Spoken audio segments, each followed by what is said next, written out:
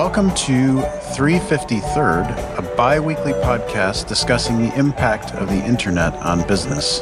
This is episode 46. Today is Monday, December 3rd, 2012. I am Scott Barstow. And I am Anders Brownworth. Anders, we've been away for quite some time now. Slaying some dragons, that's for sure. Yeah, we have been slaying some dragons. We do have two shows in the can, as they say. And this show will come out right on the heels of those other two shows. And so hopefully by the time you all have listened to this one, you will have listened to those other two as well. Or you can listen to those next. You don't have to listen to them in order. But there's something about just staying in sequence because, we plan our shows that way. We're very careful to plan the content so that it makes sense in a series. There you go. There you go. I'm not going to argue that. No. So what's new? There's lots new. I think probably one of the more important things that's new is Google releasing a new phone, the LG Nexus 4. A couple of things are significant about it. A, it's from all accounts a killer device, and I believe you've got one on order or something like that. I have seen one. I have held one in my very hand before it actually was released. Yeah, so the Google, for whatever reason, has these phones have gone on sale twice, and they've sold out almost instantly. Yeah. The last time they sold out within 2 minutes. The last batch sold out within 2 minutes, I believe, was the stat. And so you've had your hands on this, and tell us what you think about it. So it's a great phone. So I'm a big fan of the earlier Nexus, the one made by Samsung. It had was sort of, the big difference between that one and this one in terms of just the way it looks physically is this one has a big piece of glass on the back, getting ever so much closer to the iPhone, but it's sort of a step up, a notch up. It's got a good weight to it, a good feel. It removes a lot of that plastic feel that the back had, and it's a beautiful phone. I mean, it's gorgeous. I'm looking at the thing now. They're selling it for $299. Yeah, that's a great price point, I think. It is, and it's clearly subsidized. I mean, yes, obviously. Yeah, they are not buying that device for their carrier friends are definitely helping the price of that come down. Well, not necessarily. I mean, this is without a carrier. This is unlocked, contract-free, $299. Yeah. Mm-hmm. Mm.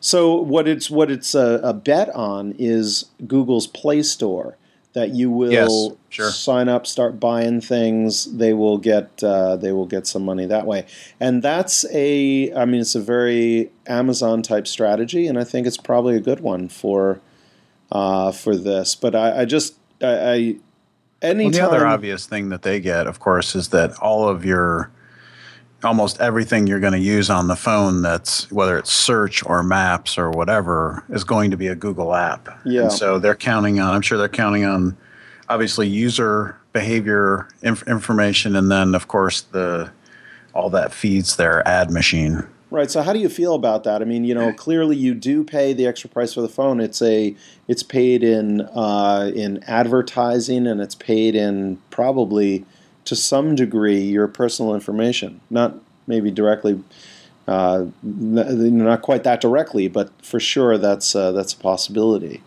Well, I guess my thought on that is it's no different than Apple, number one, and I think I'm a heavy user of Google technology generally. Yeah.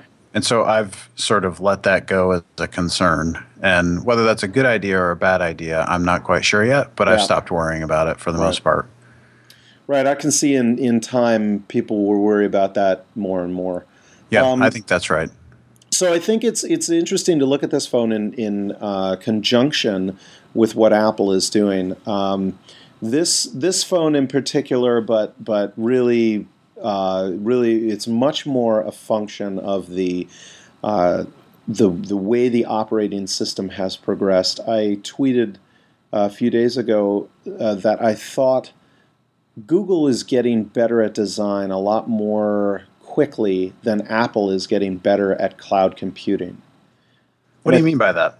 Well, I think that it's if you look at iCloud, it's okay, and it's certainly not the best in the business, and it's certainly not permeating absolutely everything. I mean, you still sync your music to your phone. It's not, there's still that kind of crutch there. It's not a full and complete buy-in the way Google services are, for example. I mean, you don't, aside from a couple of Chromebooks, you really don't buy a Google computer and have local Google storage. It's always ever been in the net. So they've always been the masters of that. And I think in order to be a modern company, you really do need to go there and embrace the network. So here's a question. Yeah. Apple doesn't have, if you look at the competitors, Google obviously being the biggest one, and Microsoft to some extent, although we'll talk about them in a bit and how relevant they will stay. But do you think Apple is missing out because they don't provide in iCloud, they don't provide, for instance, a document suite like Google Drive or those other services that get Google hooked, or get people hooked on Google rather? Yeah, so you're talking about a ecosystem, really. Yeah, right? or just a suite of things that appeal to the business user. Certainly Microsoft has that. They've got it both on the desktop with Office, and then they've got the Office 365. Yeah. You can get hosted mail through them. You can do all of these things that you can do with Google. They've got Bing and all of these other services. If they could get their head on straight about mobile, they at some point might be in a better position, you could argue, at least in the enterprise, because they have all of these other products. Yeah, that could be. I think Google, by virtue of the way that their business works, they have to deploy everything over the net because there isn't they're not really writing software that runs on your local computer. Very little of it does. But, that which has always been seen as sort of a weakness and a kludgy experience has been slowly progressing. So I think it's interesting, and I think maybe they might benefit from a bit of that ecosystem now, much like I believe Microsoft has in the past. But what blows me away is how the absolute just quantum leaps they've made in UI in the past 2 years. By that, the quantum leaps, you're talking about Google now making those leaps, right? Google making those leaps in terms of Android in particular. I agree. It's just an absolute paradigm shift. I did not see that coming, and they have so much erased the difference between an Android device and an iPhone. I would still give the iPhone the slight nudge in terms of cohesiveness, but I got to tell you, I mean, most people just will not even see the difference. It's really just going to be a branding thing or a status thing maybe, or something that you would go with an iPhone over an Android device like this Nexus 4. They are just that good, and they have definitely the pricing advantage at this point. If you look at it as just a one-off device that you buy. I mean, an iPhone is $600-700 when you look at the total price paid across a 2-year contract. Right. And this phone at $299, $300. That's it's less than an iPad. That's an amazing price.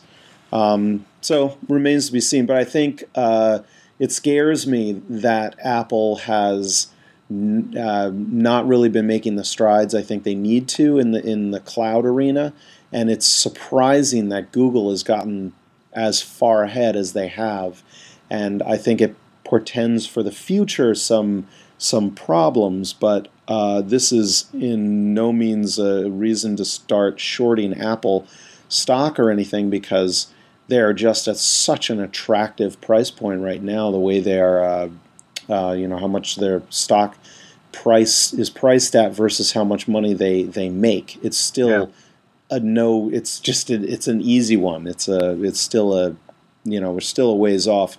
But I got to tell you, in terms of warning signs, this is a big one. Yeah, so full disclosure, we are not recommending that you buy or sell any stock on this show, just to be clear. Yes, because we're very tainted. I own some Apple stock. I own some Google stock. So it's really not, don't listen to me. What's been really interesting to me is to watch Apple progress with the Apple TV. And so I think there's an interesting bit of competition coming in Apple TV versus Google TV. Uh-huh. And I'm surprised that the progress on Apple TV has not been better. Really, the device is not that much different today than it was 2 years ago. And it seems to me that that's another area where there's potentially some big wins ahead for Google. I've used the Google TV. It's okay. But with the progress they're making elsewhere, I wonder if we're going to see similar kinds of leaps perhaps in that. And I got to tell you that one of the main reasons we're an Apple family almost exclusively. I can't think of a device that I use regularly that's not. I've got my MacBook Pro. Everybody in the house carries an iPhone or an iPod. We've got the Apple TV. We've got you name it. It's almost all Apple. And so the price to switch for me is going to be steep. But after reading up on the phone and then seeing the phone that you had with you last week, I got to tell you that there's a big part of me that says, if ever there's a time to make a switch or start making a switch, it might be now. Yeah, I think that's probably now is a great time because these are just fantastic devices, especially if your data for the most part is in Google services already, as it is the case with me. My iPhone syncs with my Google contacts, and my Google phone obviously uses those contacts as well. So it's kind of already in Google's cloud anyway. So the migration is not a big deal. Here's an observation though that I've got. I think when you're starting out with a brand new segment, and I would argue that the iPhone really defined the segment. You can think of it as redefine the phone, but I think that's not true because the iPhone is not really a phone. It's really a computer in your pocket, always on IP kind of deal. Right. As are any of these devices coming from Google. Right. That's right. But yeah, if you look at what Android looked like back in the day, because in 2007 when the iPhone came out, Android, it was a full-on operating system for smartphones. It looked very, very similar to like a Treo or a RIM, BlackBerry. And the interesting thing there, I think, is that with the brand new kind of sky's the limit, so let's define things how they should be defined. Let's do a touch interface so you can have multiple touches at the same time. Targets are big, like your finger is big, doesn't require a stylus. You can do a keyboard on screen, these kinds of things. Totally redefined the market. And back in the day, you looked at that and people were saying, I never use it, there's not a hardware keyboard. And now virtually every single phone out there, with very few exceptions, has an on-screen keyboard. Apple was onto something. It may not be 100% of the market, but it's darn near close to 100%. The point is, Apple, with controlling the entire ecosystem, could just make some unilateral decisions that cross traditional boundaries. And then now when you kind of look at a phone, you say, okay, the standard phone has a big touchscreen on the front. It's got accelerometers. It's got Wi-Fi, this, that, and the other thing. You just run off a bunch of standard features that pretty much every phone, every smartphone being sold today has. You can define now a class and start to say, okay, this is what a phone includes. It includes this laundry list of components and features and whatever. And now you can start to compartmentalize it. And that starts to favor the companies that sort of outsource those kinds of things, where Sure. the hardware is made by this company and the software is made by that company, and things interoperate in a very predefined, well-defined way. That starts to favor a set of companies that work in that area, because pieces can become commodities and it's not all one proprietary box. It tends to... And I think maybe you can go faster as well on the innovation side.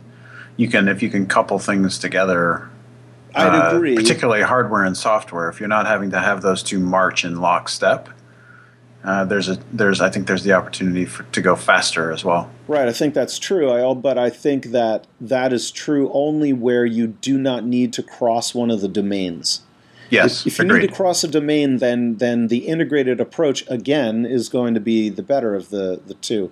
But then give it time, and that the fact that you need to cross that domain becomes part of the calculus, and then so. I think it's interesting to look at this, sort of look into the future of the handset market.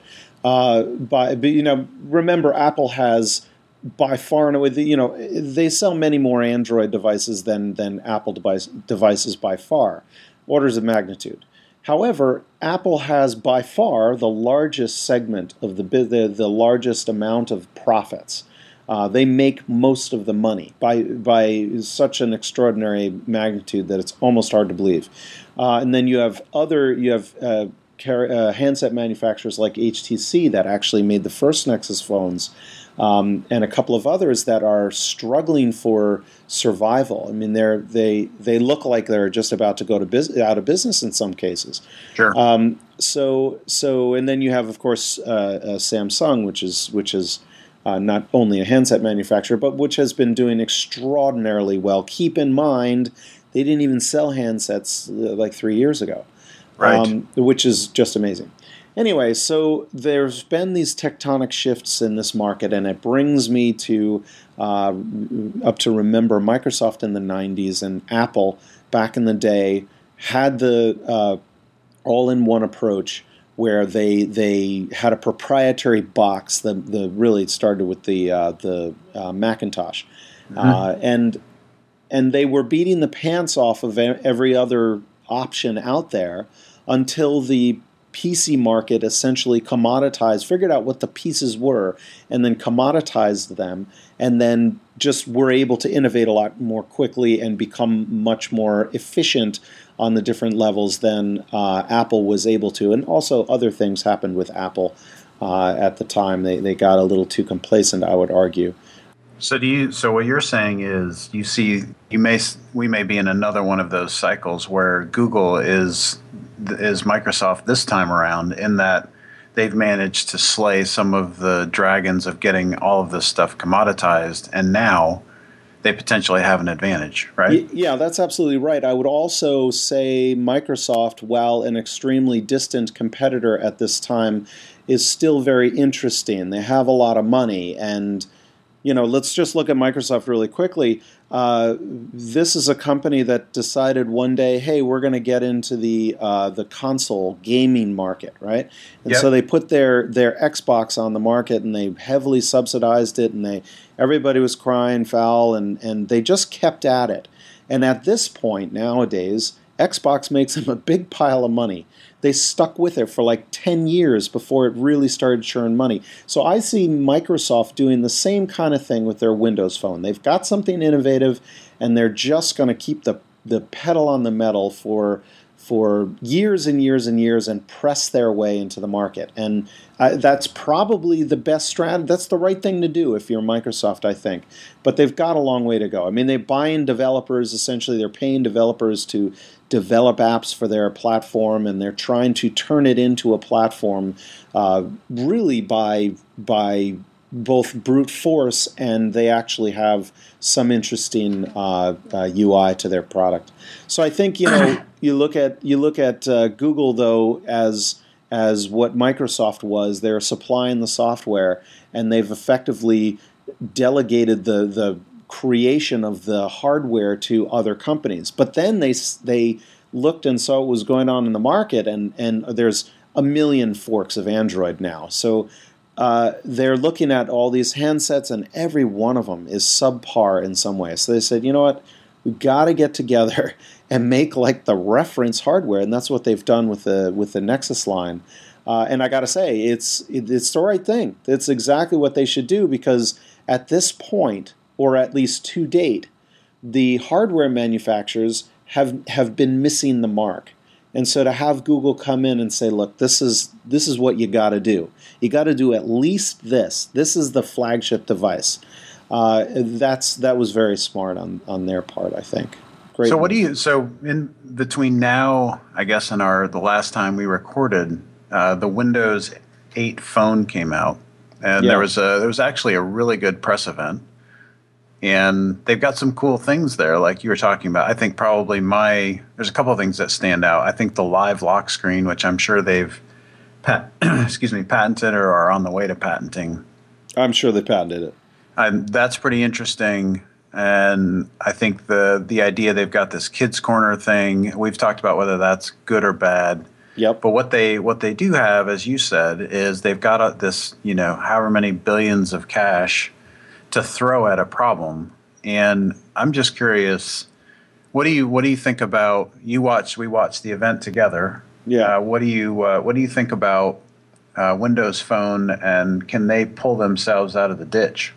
Well, I do think they can pull themselves out of the ditch. I think, unfortunately, it's called Windows Phone. So, as far as I'm concerned, it's a horrible name. I don't want Windows. I don't want Windows. That's not what I want.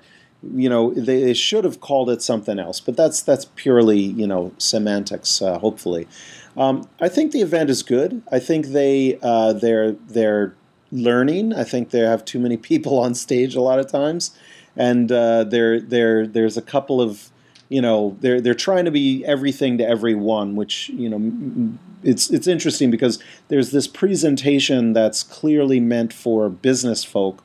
There's an amateurish presentation for the average user, and then there's probably a presentation saying almost completely the opposite, pitched toward hardware manufacturers and the other sort of industry side people. But Microsoft is walking a very strange line there. They have so many different customers that a lot of times almost directly competing interests, that you have to keep in mind this presentation I'm watching here is targeted toward consumers or OEMs or whatever happens to be, because the playbook really does shift a lot when depending on which one. What did you think? Yeah, it was kind of interesting. I thought the Jessica Alba thing was just a disaster. That was a horrible part of the presentation. Yeah, she was not. Yeah, we'll put a link to the presentation on our podcast. I assume it's probably archived somewhere online. Clearly, when Ballmer got on stage at the end, that was the message to the street and to their partners. That they were not going to run everybody over. That they were still supporting the channel, blah, blah, blah. But the fact of the matter is, I don't think that if they're going to do it, they've got to take the same approach that Windows and Google have taken and say, look, this is, and their relationship with Nokia and the phone, their top-of-the-line phone with Nokia, I forget the model, but supposedly it is absolutely top shelf. Yeah. But the problem is nobody cares. And at least not yet. And I think your analogy of the Xbox is an interesting one, because they were off the grid, and Microsoft was not in the gaming business at all. It came out of a research project. The Xbox project just came out of somebody squirreled away in a lab saying, I wonder what would happen if we built a gaming platform. And lo and behold, 10 years later, they've got something that kicks everybody's rear end. Yeah. And so I wonder, my concern for them is, I don't think they've got that kind of runway, because I think my guess is Windows 8 as a desktop, if we're comparing, so let's compare Apple to Microsoft for a bit. You've got Windows 8 desktop, which competes with OS 10 or OS X, and the Windows 8 is not being well received in the marketplace at all. Right. And so now they've got the problem. Most of their sales are driven by the fact that you've got Windows everywhere on the desktop. And I think what they potentially run the risk of is, as that flags and people move away from Microsoft for whatever reason, that drags a whole lot of things with it. So whether it's Office licenses, or people stop using Microsoft for the server environment, which is where they make a ton of money. If you talk about SQL Server and Windows Server and all of those things, they make a pile of money licensing that. Yeah. I just wonder. I wonder if they're. I really hope they're not, but it seems like they're in deep water in a number of key areas. Yeah, they are. They are. I think though that they've been interesting and very impressive when backed up against a wall. They've shown the ability to turn on a dime. I just don't think they have the right guy in the captain's chair. That's a problem. But I think if he doesn't go, I think Ballmer was what was he, 2018 or something? He said he would retire. I believe so. Yeah. Yeah, if he doesn't go out by 2018, and he'll go a little earlier for other reasons, but if they had the right person in the chair there, I would be so much more interested. I think it's a failure of just seeing around corners. He's a sales guy. He's a channel sales guy.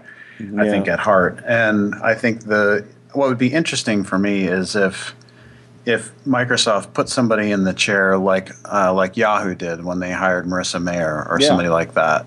Somebody that's got a completely different view of the planet. Yeah, and just said, "Here, you've got 2 years. Yeah, and go crazy. Billion. Go ahead. Yeah." Make the radical changes, whatever it's going to take. We want you to do, and I would imagine, and we need to talk about this at some point, but I think it'll be interesting to watch what happens with Yahoo, because I predict they'll be back with a vengeance in some way. Yeah, I think you're right. Because I just feel like she's that good. Yeah, I think you're right. We'll see, but I'm encouraged by Marissa's time there. Some people have a very negative opinion of her, and I don't. I think she's going to be really good. Different, different take and all. All right. Well, I think that's it for today's show. Yeah. Thanks everybody for listening. Post comments on either our website, or we love to see comments on iTunes. That helps other people find the show. Until next time, thanks for listening. See you later.